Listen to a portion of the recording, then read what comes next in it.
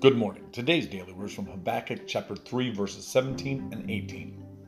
Although the fig tree shall not blossom, neither shall fruit be in the vines, the labor of the olive shall fail, and the fields shall yield no meat. The flock shall be cut off from the fold, and there shall be no herd in the stalls.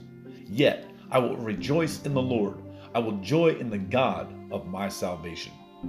Even when things don't seem to be going our way, when there seems to be no fruit being bared, praise God. Even when things seem like there's nothing coming in, when the rent is late, when the electric bill is late, praise God, because He is the God of our salvation. What is more important, paying our bills or having fruit, or knowing that we have salvation in Jesus Christ? Remember that Jesus loves you, and so do I. Share the word of God with someone today. God bless you.